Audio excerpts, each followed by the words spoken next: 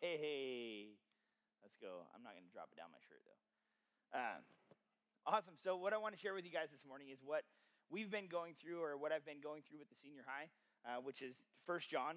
And if you've had the opportunity to read 1 John, it's very practical application kind of book. It's John writing an epistle, giving information of, hey, this is what it looks like to be a believer. I love how it coincides, and I'll get there in the text, but how John 1 coincides with 1 John. And it's almost like the beginning of John 1, he draws the outline for 1 John. So I'm going to go ahead. I'm actually not using my Bible today, but I'm using a student's Bible today because one of my students keeps forgetting his Bible here. So don't worry, buddy. I'm not going to call you out in front of everybody. But I'm using his Bible today because his has really large words and mine does not. So now I'm flipping through trying to find.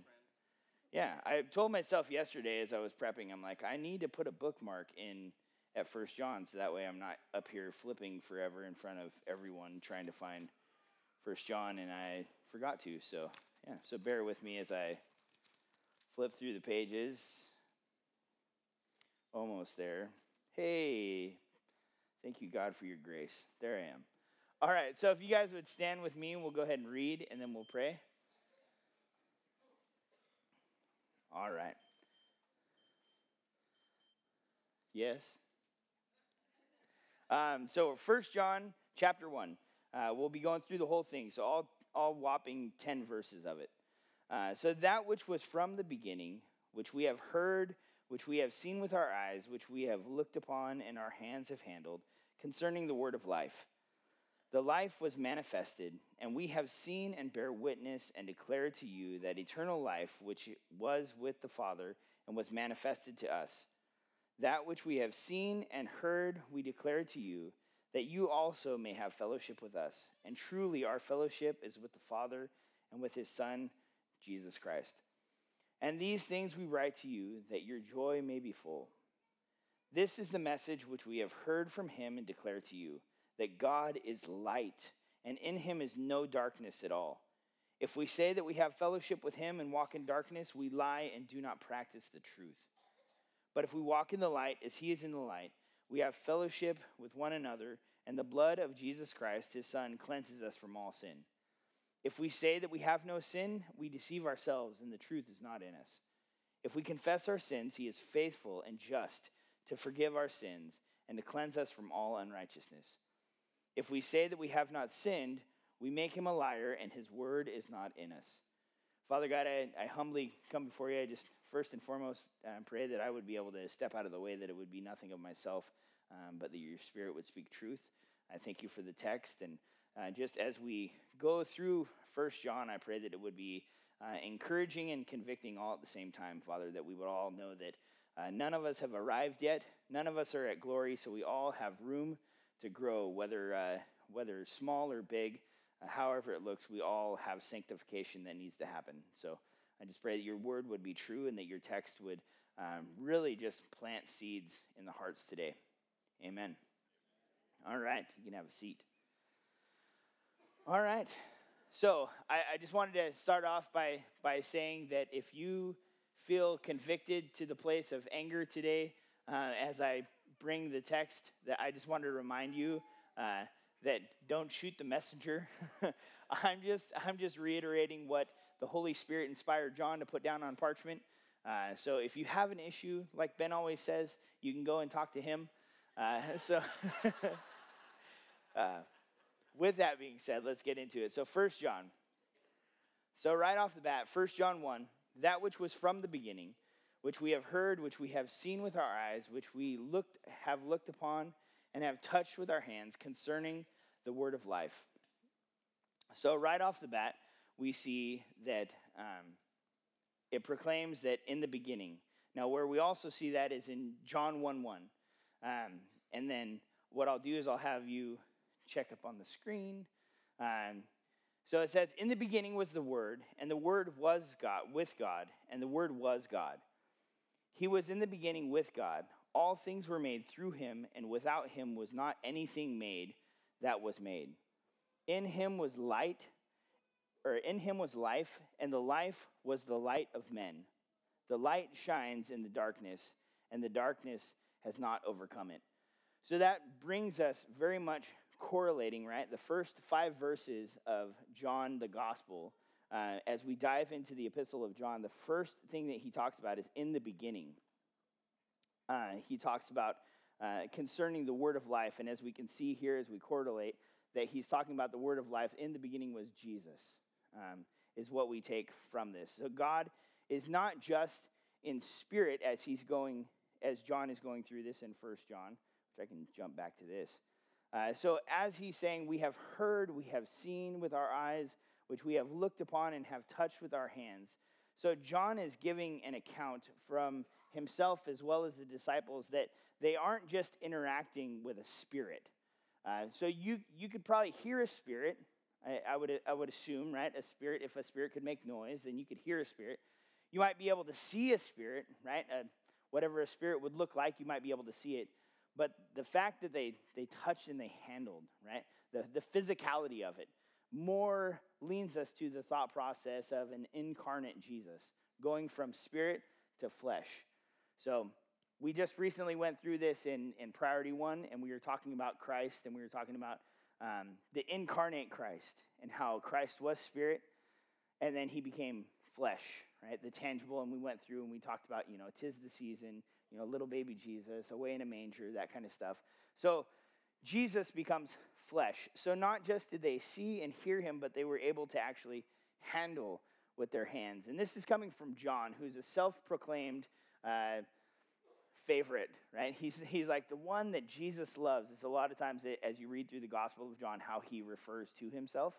And so most likely, if he was the one that Jesus loved, he was probably in his presence quite a bit, right? Shaking hands or patting on the shoulder, like touching. So John is giving an account. He's giving the eyewitness. It's almost like building up the credibility. He's like, hey, look, like we were there with Christ. So listen to me. It's like when somebody comes along with credibility, right? If you have somebody who has the experience in a certain field, you're more likely to listen to them. If somebody's been working on cars for 30 years, you're more likely to listen to them than the Jiffy Lube tech who's been doing it for 15 minutes, So he's establishing that credibility. First and foremost, he's like, this is who we're talking about. Oh, and by the way, we have the credibility because we were with him when he was here on this earth. So, and he's laid that out very nicely for us. So John, like as we see, he's referring to Jesus as the word of life there at the end. So concerning the word of life, that which gives life. And we're going to jump forward to number 2, or verse 2. So the life was manifested, and we have seen and bear witness and declare to you that eternal life, which was with the Father, was manifested to us. So Jesus was made manifest. If you don't know what the word manifest means, being made visible. So Christ, who was spirit, now as incarnate, flesh, is made visible. So he was made manifest.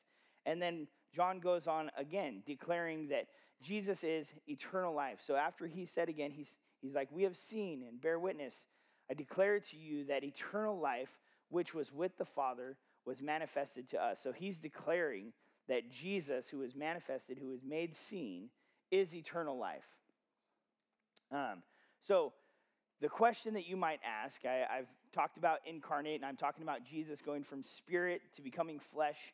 Why is this important, right? Why was it so important that the God of the universe would leave his throne and become a little fleshly baby and have to live a life of a man, go through all the stuff that we go through on an everyday basis, right? It says that nothing that we're tempted with, right, that Jesus didn't face, right? That he was tempted in the same way, except for he lived a perfect life.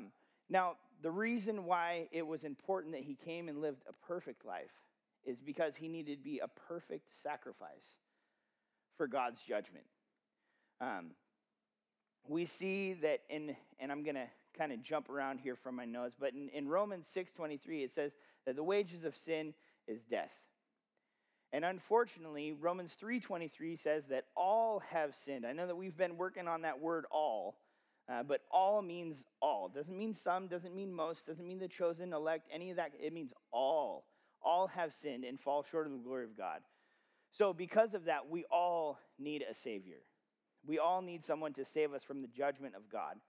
And you'll hear me reiterate these texts throughout the sermon today because it's so important for us to grasp, right? That we all have sinned. And unfortunately, the wages of sin is death, so we all need a Savior. Now, the reason why he needed to be perfect is because God requires a perfect sacrifice, a blood sacrifice, an atonement for sin. So his judgment towards sin needed a perfect sacrifice. And we see this paralleled in Exodus 12:5, where God is talking to Aaron and Moses, and he's saying, hey, take the spotless one, either a goat or a sheep, but they have to be without blemish. And you sacrifice them, and they remember the story of Moses, right? And all the trials and the things that they went through and how they sacrificed, and then they put the blood on the doorposts. And so when God came through and he killed the firstborn of every man, of every beast, if that blood was on the doorpost, he passed by. Well, in that same way, we can see that the spotless lamb that saved those that applied the blood to the doorposts, in the same way the death of Christ has the ability to save us. Because of Christ's blood, his imputed righteousness, which imputed means covered, right?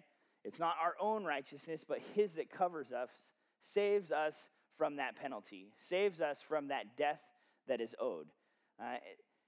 I tell my P1 students all the time, or my students, I don't know about you guys, but I don't think I could die and then continue to live, right? It's kind of an oxymoron, doesn't work. So thankfully, Christ sacrificed his blood atonement for us because he lived a blameless life, makes it available for us to have that paid for.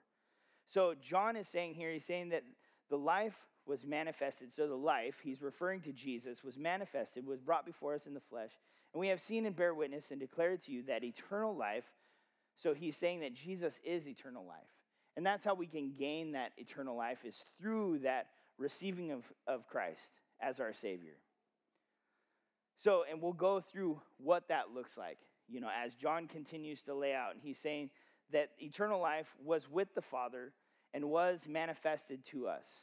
So Jesus was with God, or is God, and was with God in the Spirit, and then became manifest, the incarnate Jesus, lived the perfect life. So, as we move forward on verse 3, that which we have seen and heard, we declare to you. So he's saying, again, reiterate, this is, a couple verses in a row. He's saying, we've seen, we've heard, hey, I'm credible. Listen to what I'm having to say to you. It's like that proof is in the pudding. Hey, listen, I'm telling you the truth. And now he's saying, we declare to you. So not only have I gained this information through personal interaction, through what I've seen, what I've heard, what I've touched, but now let me share it with you, the information that I've gained through my experience.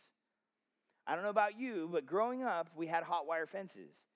And I tell you what, the first kid to go over and he'd grab that hot wire fence and he'd get lit up. And then we would all know through his experience that didn't feel good. Anytime there's an opportunity for us to learn from other people's experience, it's important that we grab hold of it. I try to do that in my life. I try to learn from others. As I'm studying the Word of God, or if I'm learning how to work on a car or whatever, dealing with people asking questions, I learn from other people and what they've done and how they've had success in things and how they've not had success in things. It's important that we learn from others. It's part of being the body, right? Paul goes through that in Ephesians 4, the unity of the body. So when John is saying, hey, we declare this to you, it's something that we've tested. It's tried and true. We've gone through this, and now we want to share it with you. We need to listen. So John fulfilling the Great Commission, right? We see in Matthew 28, verses 19 and 20, we see that we are called to go, We're called to go and share. And I'm paraphrasing here because I don't have it memorized, but we are called to go and preach the gospel. We are called to go and evangelize, to love on people, to show them the truth of who Jesus is, to share the good news of the gospel, to help them to be aware that, hey, we all have sinned and fall short, and the wages of sin is death. But guess what? Jesus loves you. And God loved you so much that he would send his one and only son. So it's our job to declare to you the truth of who God is, the truth of who Jesus is. And so John is doing that. John is inviting us to join in the fellowship with them to the Father, as we see that laid out, that you also may have fellowship with us. And truly our fellowship is with the Father and with his Son, Jesus Christ. Now, why is this so important, that we would have fellowship with God? Because up until the point of Christ, right, fellowship with the Lord looked a lot different. You would have to be of a specific calling, and you would have to go through these ceremonial things. You would have to go through tons and tons of stuff to make yourself right enough to be even in the presence of God, to go past the curtain into the Holy of Holies. And so what this has done, what Christ has done through the gospel is he's made it available for us to have fellowship directly with God. The curtain is torn. No longer do we have to go through this big, long, lengthy process to make ourselves right to have fellowship with God. But because of what Christ did and that free gift that he gives, right? Paul lays that out, Ephesians 2, 8 and 9. It's by faith through grace that we have been saved, not by works, lest any man should boast. So it's that gift that Christ has given us, has made it available for us to attain fellowship with the Father through the gospel of Christ. So we have that availability now compared to what they had. We have that availability to have fellowship with God. And he's inviting us to have fellowship with them, with God. So fellowship, being able to come together, being able to talk, communicate. Again, why is this important? Being able to receive direction, being able to pray to the Lord and commune with him and have him hear us. All of these things are important as we continue to live out our lives. Now, it's very important to understand that in order to have this fellowship, that John is saying, that we need to have fellowship with Christ. So it's like the starting point, because you can't have one without the other. It's like if you're trying to get into a fancy place and there's somebody at the door and your name's not on the list, then you're just, so if you don't know someone, you don't have a way to get in. Well, Jesus is that knowing someone. And he's offering his friendship to you for free. And again, I'm paraphrasing and putting in my own words here, but we see in Romans 10:9, it lays it out for us that if you confess with your mouth the Lord Jesus and believe in your heart that God has raised him from the dead, you will be saved. Now, I want to highlight in there the word believe, because lip service won't do you any good. There is so many things that we can just talk about, right? And we can throw words out there, right? I can make proclamations that I am the best unicycler in the world. But if I try to get on a unicycle, I'd probably go back to the hospital, right? Words, all of themselves, are meaningless, essentially, right? If they're not backed up with action, if they're not backed up with belief. So when Paul lays it out to the Romans that, if you confess with your mouth and you believe with your heart that Christ is Lord and God raised him from the dead, that you will be saved, you have to believe. It can't just be lip service. You can't just say that you believe in a sentence, I believe in you, Jesus, and all of a sudden you're stamped and you're good to go. It doesn't work that way.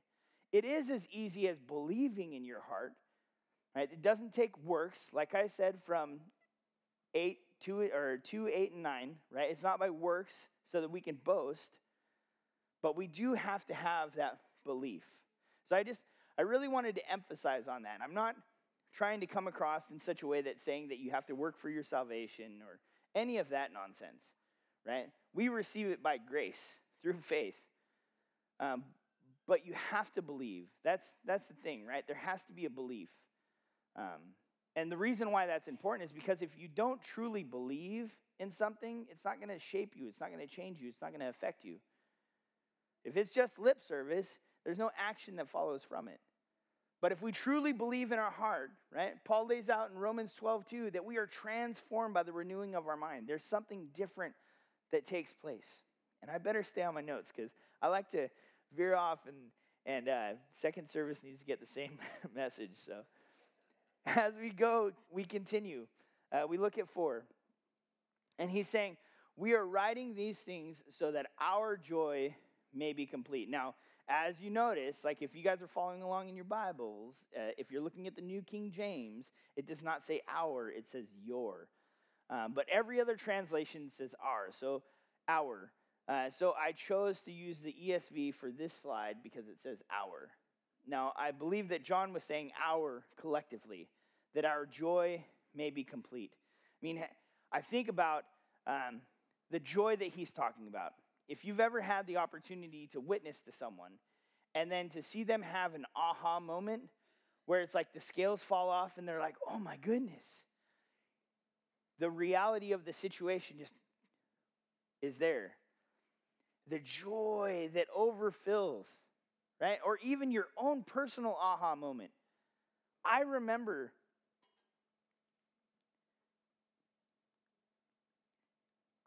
when the scales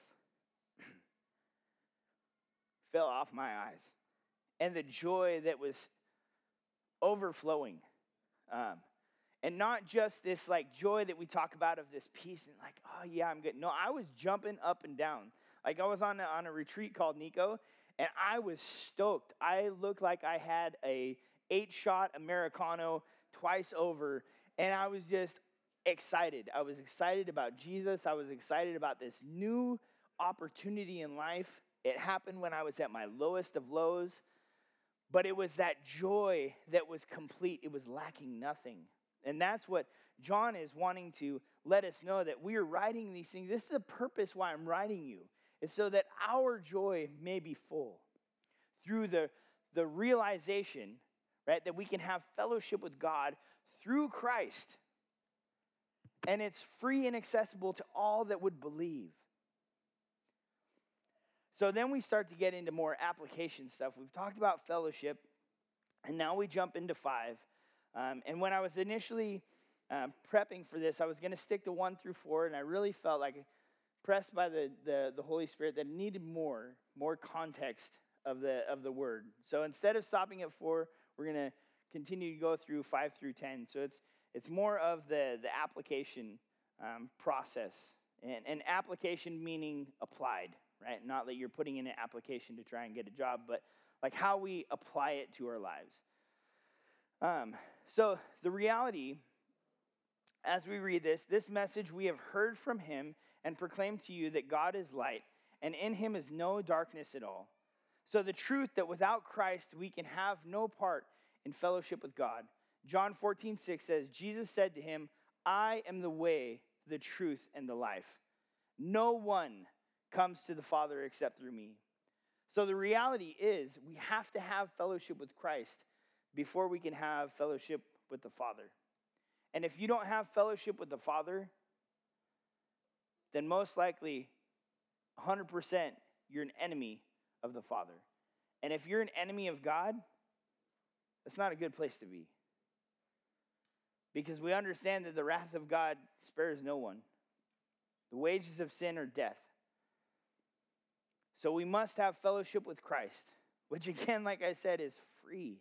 It's available. So simply we see God is light. And if God is light, then the opposite of that is darkness. And it says that in him is no darkness. And so we see that sin is darkness. Now, we describe sin, if you've ever heard the archery term, where a sin is where you miss the mark, right? You're aiming at one thing and you miss it. So it's missing the mark. And the mark in this is obedience to God. And so sin is just disobedience, right? So we need to be mindful that disobedience to God is not what a friend of God does. Again, I reiterate Romans 3:23, that all have sinned and fall short of the glory of God. So unfortunately, thank you, Adam, because of one man, sin entered the world. We all have the availability to sin. Since the day that we were born, we have the opportunity and most likely the gumption or the want, because of our flesh, to sin, to be disobedient to God. And because God is light, there is no darkness in him at all. Now we can look at Habakkuk 1:13 and Psalms 5:5, and it talks about the purity of God and how he won't allow sin in his presence. So if you have not fellowship with Christ, then you're still walking in fully in that darkness, which you're walking in that sin fully, and you haven't had a repentant life, and you don't have fellowship with Christ, then you're an enemy to God. And John's being soft in the way that he's laying this out, but he's being very straightforward to the believer. Just talking about the importance of understanding. Because if we can understand the depravity that he saved us from for those of us who have fellowship with God and then have fellowship with Christ and then have fellowship with God, we understand that when we see other people who might be oblivious to it, right, and they're continuing to walk step in step with the world, and they're an enemy to God, how much more is it important for us to fulfill Matthew 28 and to share the love of Christ with people? To let them know, hey, it can be different for you. Now, I'm not saying that we go out and you have to, force people to repentance. We're not going to, Nacho Libre baptize people. But we make it available to them, right? We make it available so that way they can't be like, well, nobody ever told me that this was taking place. Well, yeah, they did. But that's what we're called to do. So this fellowship that John is talking about, I take it as almost an urging, right, to fulfill the Great Commission, to take every single opportunity that we can to share with people, because you never know. You never know what somebody is going through in their life. We, especially in Western culture, are so good at putting on masks and just hiding. Everything's okay. Everything's fine. Go to the grocery store, I go to work, everything is good. When you take off that mask, it's just everything is wretched. And so you never know, honestly. I mean, God has given us discernment, but just being able to go, you never know that when you just choose to look at someone and be like, hey, let me pray for you, or hey, I see you today, how much that will mean to them. How much that will mean to allow God's kindness to lead them to repentance. So with that being said, in the following verses, 6 through 10, I want you guys to pay attention to the if-thens, right? I noticed this, it was a couple of weeks ago, just prepping for stuff and listening to the sermon, and I was like, reading, I was like, oh my goodness, I was like 6 through 10, each one of them has an if. Now, I was talking with a buddy, and he was saying, in the Greek, right, the if might more so mean since or perhaps, which is true to a point to where that's something you can dig into more. This morning we're going to take the if and run with it. So, verse 6, if we say we have fellowship with him while we walk in darkness, we lie and do not practice the truth. So remember, the we is, John is talking to believers. So this is not talking to unregenerate people.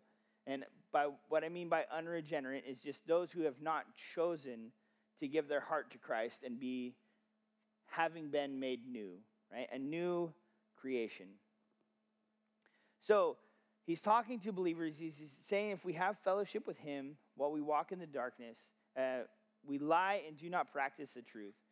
So it can't be just something that we proclaim. Like I said, words can't just be words. It has to be something that we live out.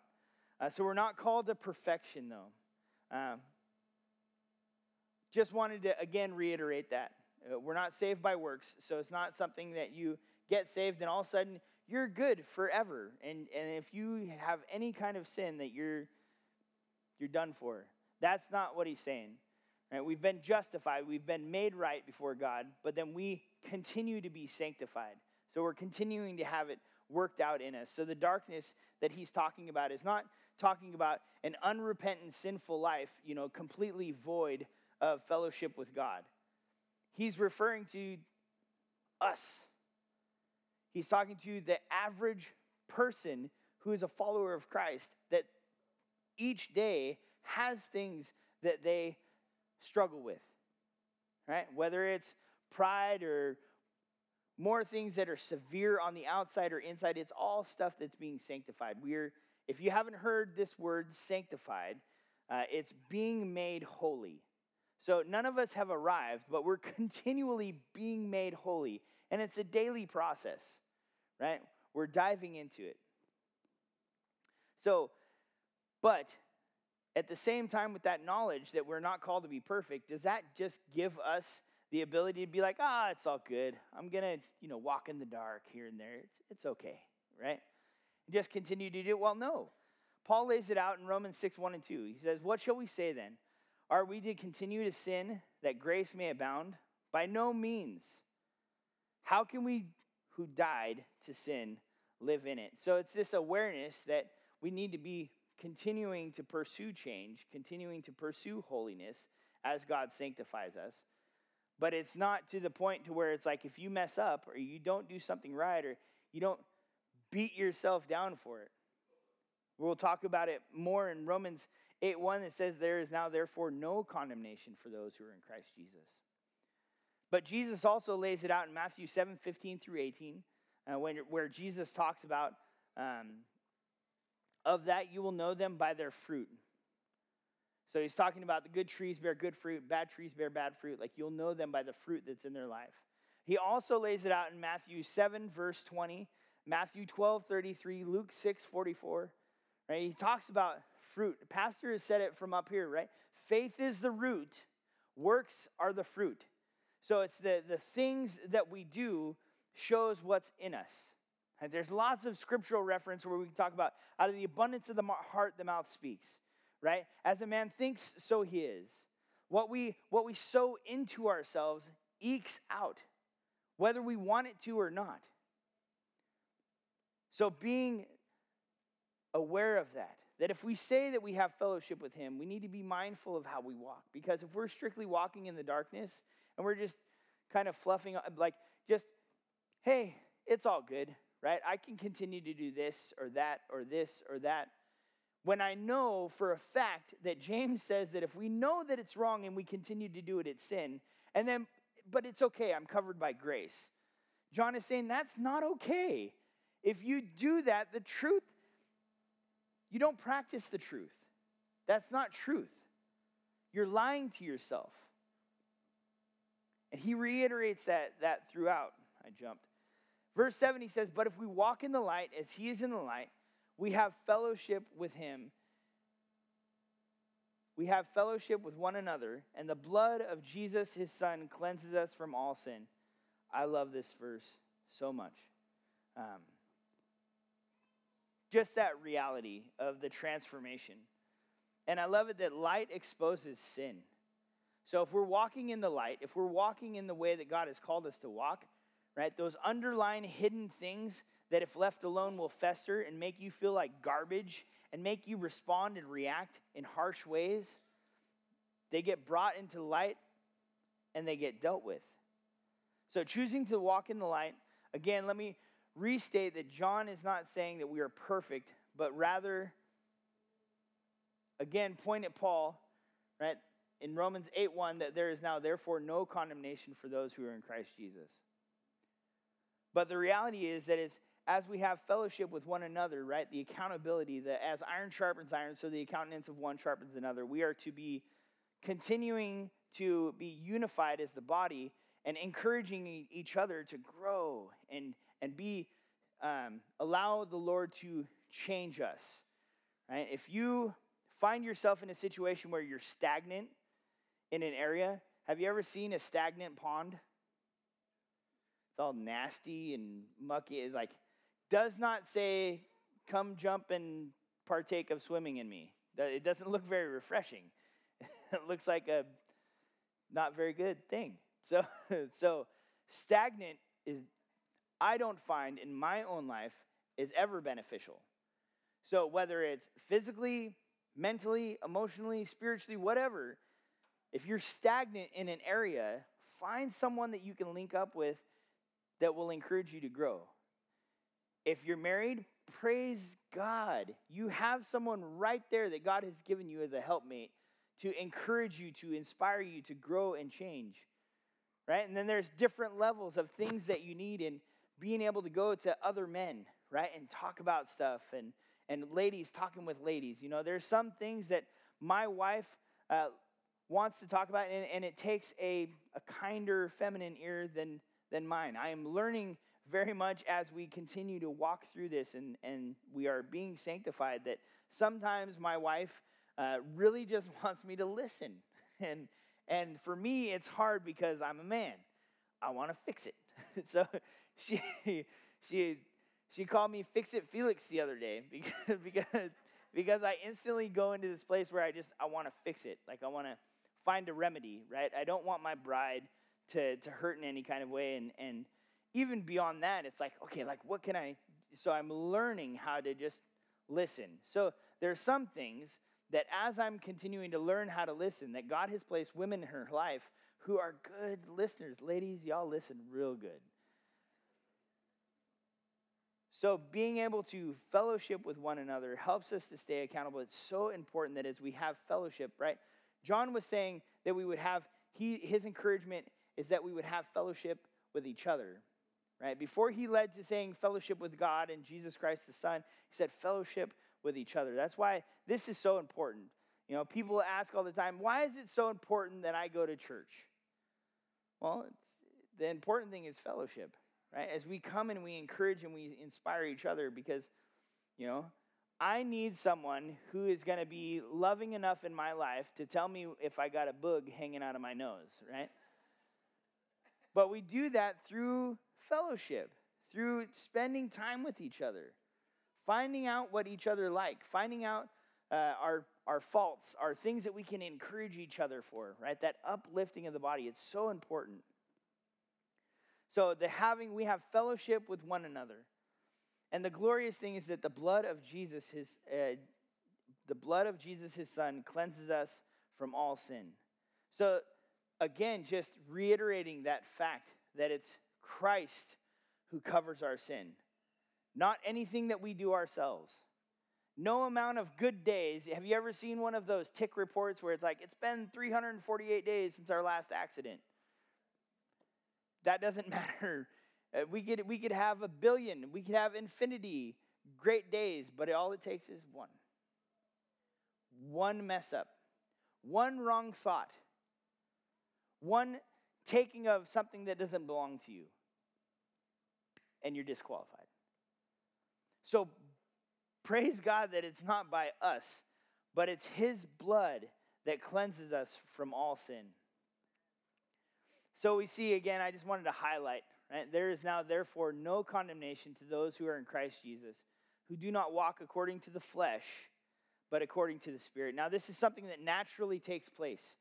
As we have fellowship with Christ, we want to be more like Jesus, and so we continue to allow ourselves to walk more and more like him. I talk to my students, there's an acronym for the Bible. It's the basic instructions before leaving earth. But you can find everything that you need to know about walking in the light is in this book. It weighs about 1,000 pounds, so start lifting. But once you get into it, right, the instructions that God has laid out. And like I said before, I love to learn from other people. So there are men who are older, some dead, but are way smarter than the Lord has seen fit to make me. And they have gone out and they've done the diligence to find the information, and it's available. And so we can look at that information, and then we can line it up with their resources, right? So it's available. We don't have to just allow for personal revelation to take place. Well, the Holy Spirit didn't tell me, so it's not like that. Right? We can use other people. We can glean from other people. We can be mentored from authors that the Lord has seen fit to put forward. And like Pastor Ben encourages, right, mostly stick to the dead guys, because anything that they were doing nefarious that's in the dark has already been brought to the light. So you can trust what they have to say. So dig in for yourself. We move on and we see in 8 and 9. So if we say that we have no sin, we deceive ourselves and the truth is not in us.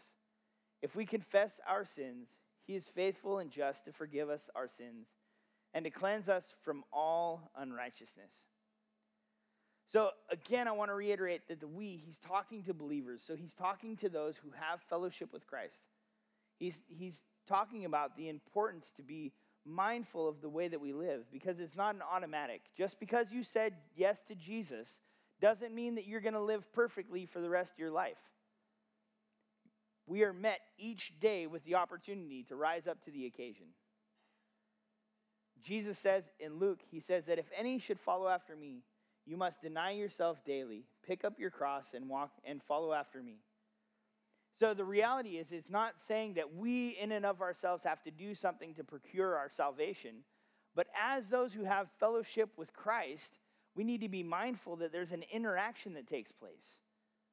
Do you have any relationships where it's one-sided, where you reach out to them all the time, you encourage them all the time, and it's just like never anything back? It's like, is it really? Are we really friends? A friendship goes both ways, and a relationship goes both ways. And so Christ has made the first step. He said, here, it's for you. It's available. It's free. I love you. John 3:16, for God so loved the world that he sent his one and only Son, that whosoever believeth in him shall not perish but have everlasting life. So Christ has already taken that step. And then it's on us to reiterate, right? In that fellowship, or respond rather. And so it's like, okay, I received that free gift. I have fellowship. Okay, Lord, how can I be different? What can I do? What are some of the basic things that we can do? You've probably heard it a million times. What are some of the basic things that you can do as a follower of Christ to see yourself become better? Right? Read your Bible. Study your word, right? Not just the words on the page, but study. There's a couple of different ways, right? I call the difference between snack food and healthy food. Healthy food is where you grab the text and you dig into it and you're looking at commentaries and you're looking at scriptural references and you're really getting into the historical, the grammatical, the context. You're really exegeting the word. And then there's some that's just snack food, right? Where you bust open your Bible while you're pumping gas and you read 1 John 1. It's 10 verses. Takes that fast. And you just read it and you get the snack food, right? You're digging into the word. Well, Isaiah 55:11 says that his word will not return to him void. So even those little snack food moments, God's going to deposit nuggets into your heart and make available for you. So it's important for us not to be deceived, that we would have the truth in us. And the reality that we all have sinned and fall short of the glory of God. How dangerous is it when the lie becomes truth in our own eyes? So we're saved, and then we feel like because we've punched our ticket to glory, now we can live however we want to here. And it's like and there's a lot of people where the lie becomes truth to them. This is truth. I'm going to walk this out. I'm just going to live however I want to. Isaiah 5:20 and 21 says, woe to those who call evil good and good evil, who put darkness for light and light for darkness, who put bitter for sweet and sweet for bitter. Woe to those who are wise in their own eyes and shrewd in their own sight. You can see this pilfered all throughout our culture today. Woe to those. People call evil good and good evil. We have to be mindful. We have to be on guard. We have to be living right. And he says, in verse 9, he says, if we confess our sins, plural, he is faithful and just to forgive us our sins and to cleanse us from all unrighteousness. Now, as you can see in verse 8, it's singular, sin. And the second verse, it's plural, sins. Now, I spent a bunch of time on this, and there's a lot of digging that I'm not going to share with you guys because we don't have enough time. But I just, my back and forth nature, I ended up finding an awesome quote out of the Believer's Commentary. It says, "The forgiveness John speaks about here is parental, not judicial. Judicial forgiveness means forgiveness from the penalty of sin, which the sinner receives when he believes on the Lord Jesus Christ. It is called judicial because it is granted by God acting as a judge. But what about sins which a person commits after conversion? Like I said, we all have sinned and fall short of the glory of God, and because we haven't received glory yet, we're all going to continue to struggle.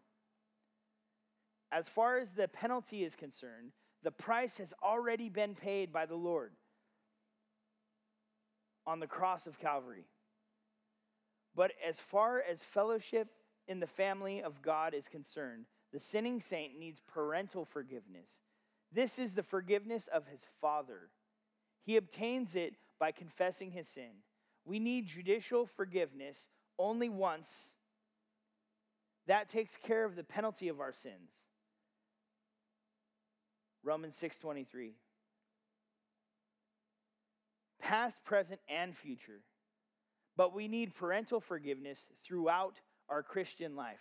So until that day we come to glory, we need that parental forgiveness. We've been going through a lot of parenting, discipleship hour.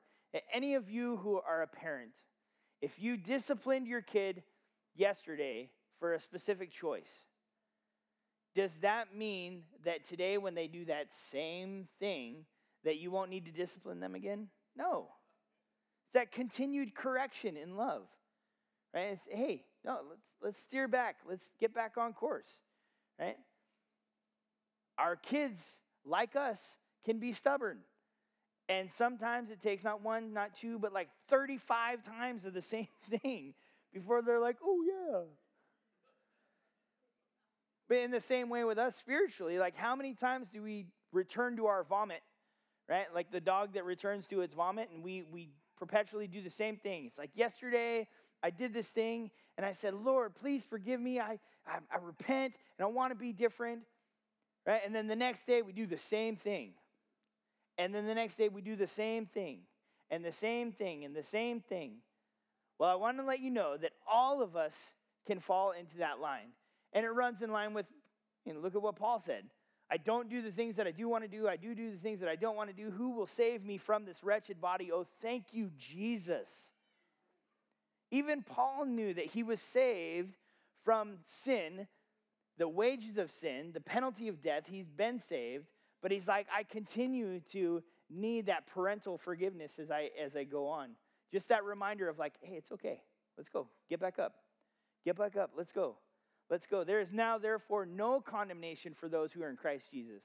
The enemy of your soul would have nothing better than for you to wallow in self-pity because you made the same mistake again. And it's not that we just take it and be like, oh, it's okay. We take it earnestly and we try. Like, we try to be better. We try to focus. Like, what can I do? Hey, do I need to reach out to someone to have them hold me accountable in this? Lord God, can you direct me in the text of how I can have victory in this? Whether it's memorizing scripture or what do I need to be doing? Do I need to fast for a bit? What are some of the things that we can do to have victory? And so John is saying that if we confess our sins, he is faithful and just to forgive us our sins and to cleanse us from all unrighteousness, which is so beautiful that Jesus cleanses us. He makes us clean, the right standing before the Father, which is necessary. Because if we're not clean, right, if we have unrighteousness, then we don't have right standing before the Lord. We don't want that. We want to be able to be used. And again, like I said, I'm not talking about the judicial forgiveness, right? It's not something that you can lose at a whim, right? If you start making poor choices, it doesn't mean that you're going to not be saved, right? That forgiveness is good. But the right standing that we need before the Lord, being able to be right before the Lord, is how can we be used? If I've got a tool that's rusted and broken and dull, how am I going to use it? I need something that's ready, that's prepared, that's sharp, that's equipped And so are we to be. Right? Daily, we're to be getting after it, following him so that we can be equipped, we can be ready. So again, like I said, it's not that you're going to lose your salvation if you continue to sin, right? Because once you believe, it's by his grace that we have been saved, not by works, lest any man should boast. So it's not something that you can lose. It's not something that you gained by your goodness. So since it's not something that you gained or earned, right? In the same way, it can't be taken away. So I love that Paul lays this out for us. And then he basically like sandwiches 8. And then we'll see in verse 10. And he's again saying, so here we see that John is restating verse 8. Since we are believers, we must know the truth of his word. So he's saying if we say that we have not sinned, we make him a liar, and his word is not in us. So if somebody goes on and they're like, I've not sinned. I'm not a sinner. I don't need to, ask for forgiveness today. I'm good. He's saying that we make God a liar. And that his word is not in us. And it's important for us to be students of the word so that we can understand and know. Not just of how we need to course correct, but how we need to live. It's like, if you don't read your Bible and you choose to be a Christian, it's like every single day you're choosing to put IKEA furniture together without the instructions over and over and over. And always something different. So that way you can't, I tell you what, by the third bunk bed I put together, I had the sucker licked. But it's not in the same way, right? It's something new, like we struggle. It's like, oh my gosh, why? Beating your head up against the wall, it's like, why? Well, when we allow his word to consume us, we understand the importance of following his word. And that's what John is saying here. If we continue to say that we have not sinned, we make God a liar and his word is not in us. Like we're not knowledgeable of the text. So, recapping, right, we see that fellowship with God is attained through Jesus Christ. And since we have fellowship with Christ and the Father, we must walk in the light as he is in the light. Anybody know DC Talk? He in the light? Yep. And then finally, we're not called to be perfect, but yet we need to be repentive. It's one of the things that I point out about King David. If any of you have read about King David, right? The first thing we see of King David, he was a man after God's own heart. And then blunder after blunder after blunder. But what does he do? He says, oh Lord, I'm so sorry. Please forgive me. Let me walk in your ways. Let me keep your precepts on my mind and on my heart day and night. One of the scriptures that I like to quote is Psalms 119:11.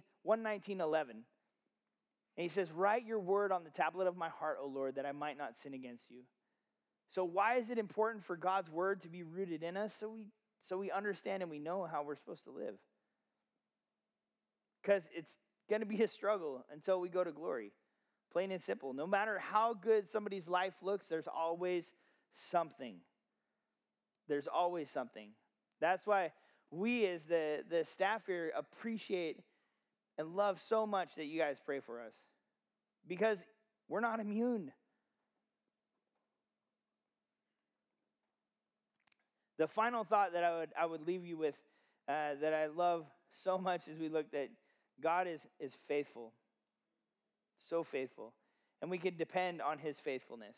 That it's not of ourselves or what we do, but it's only about God's faithfulness.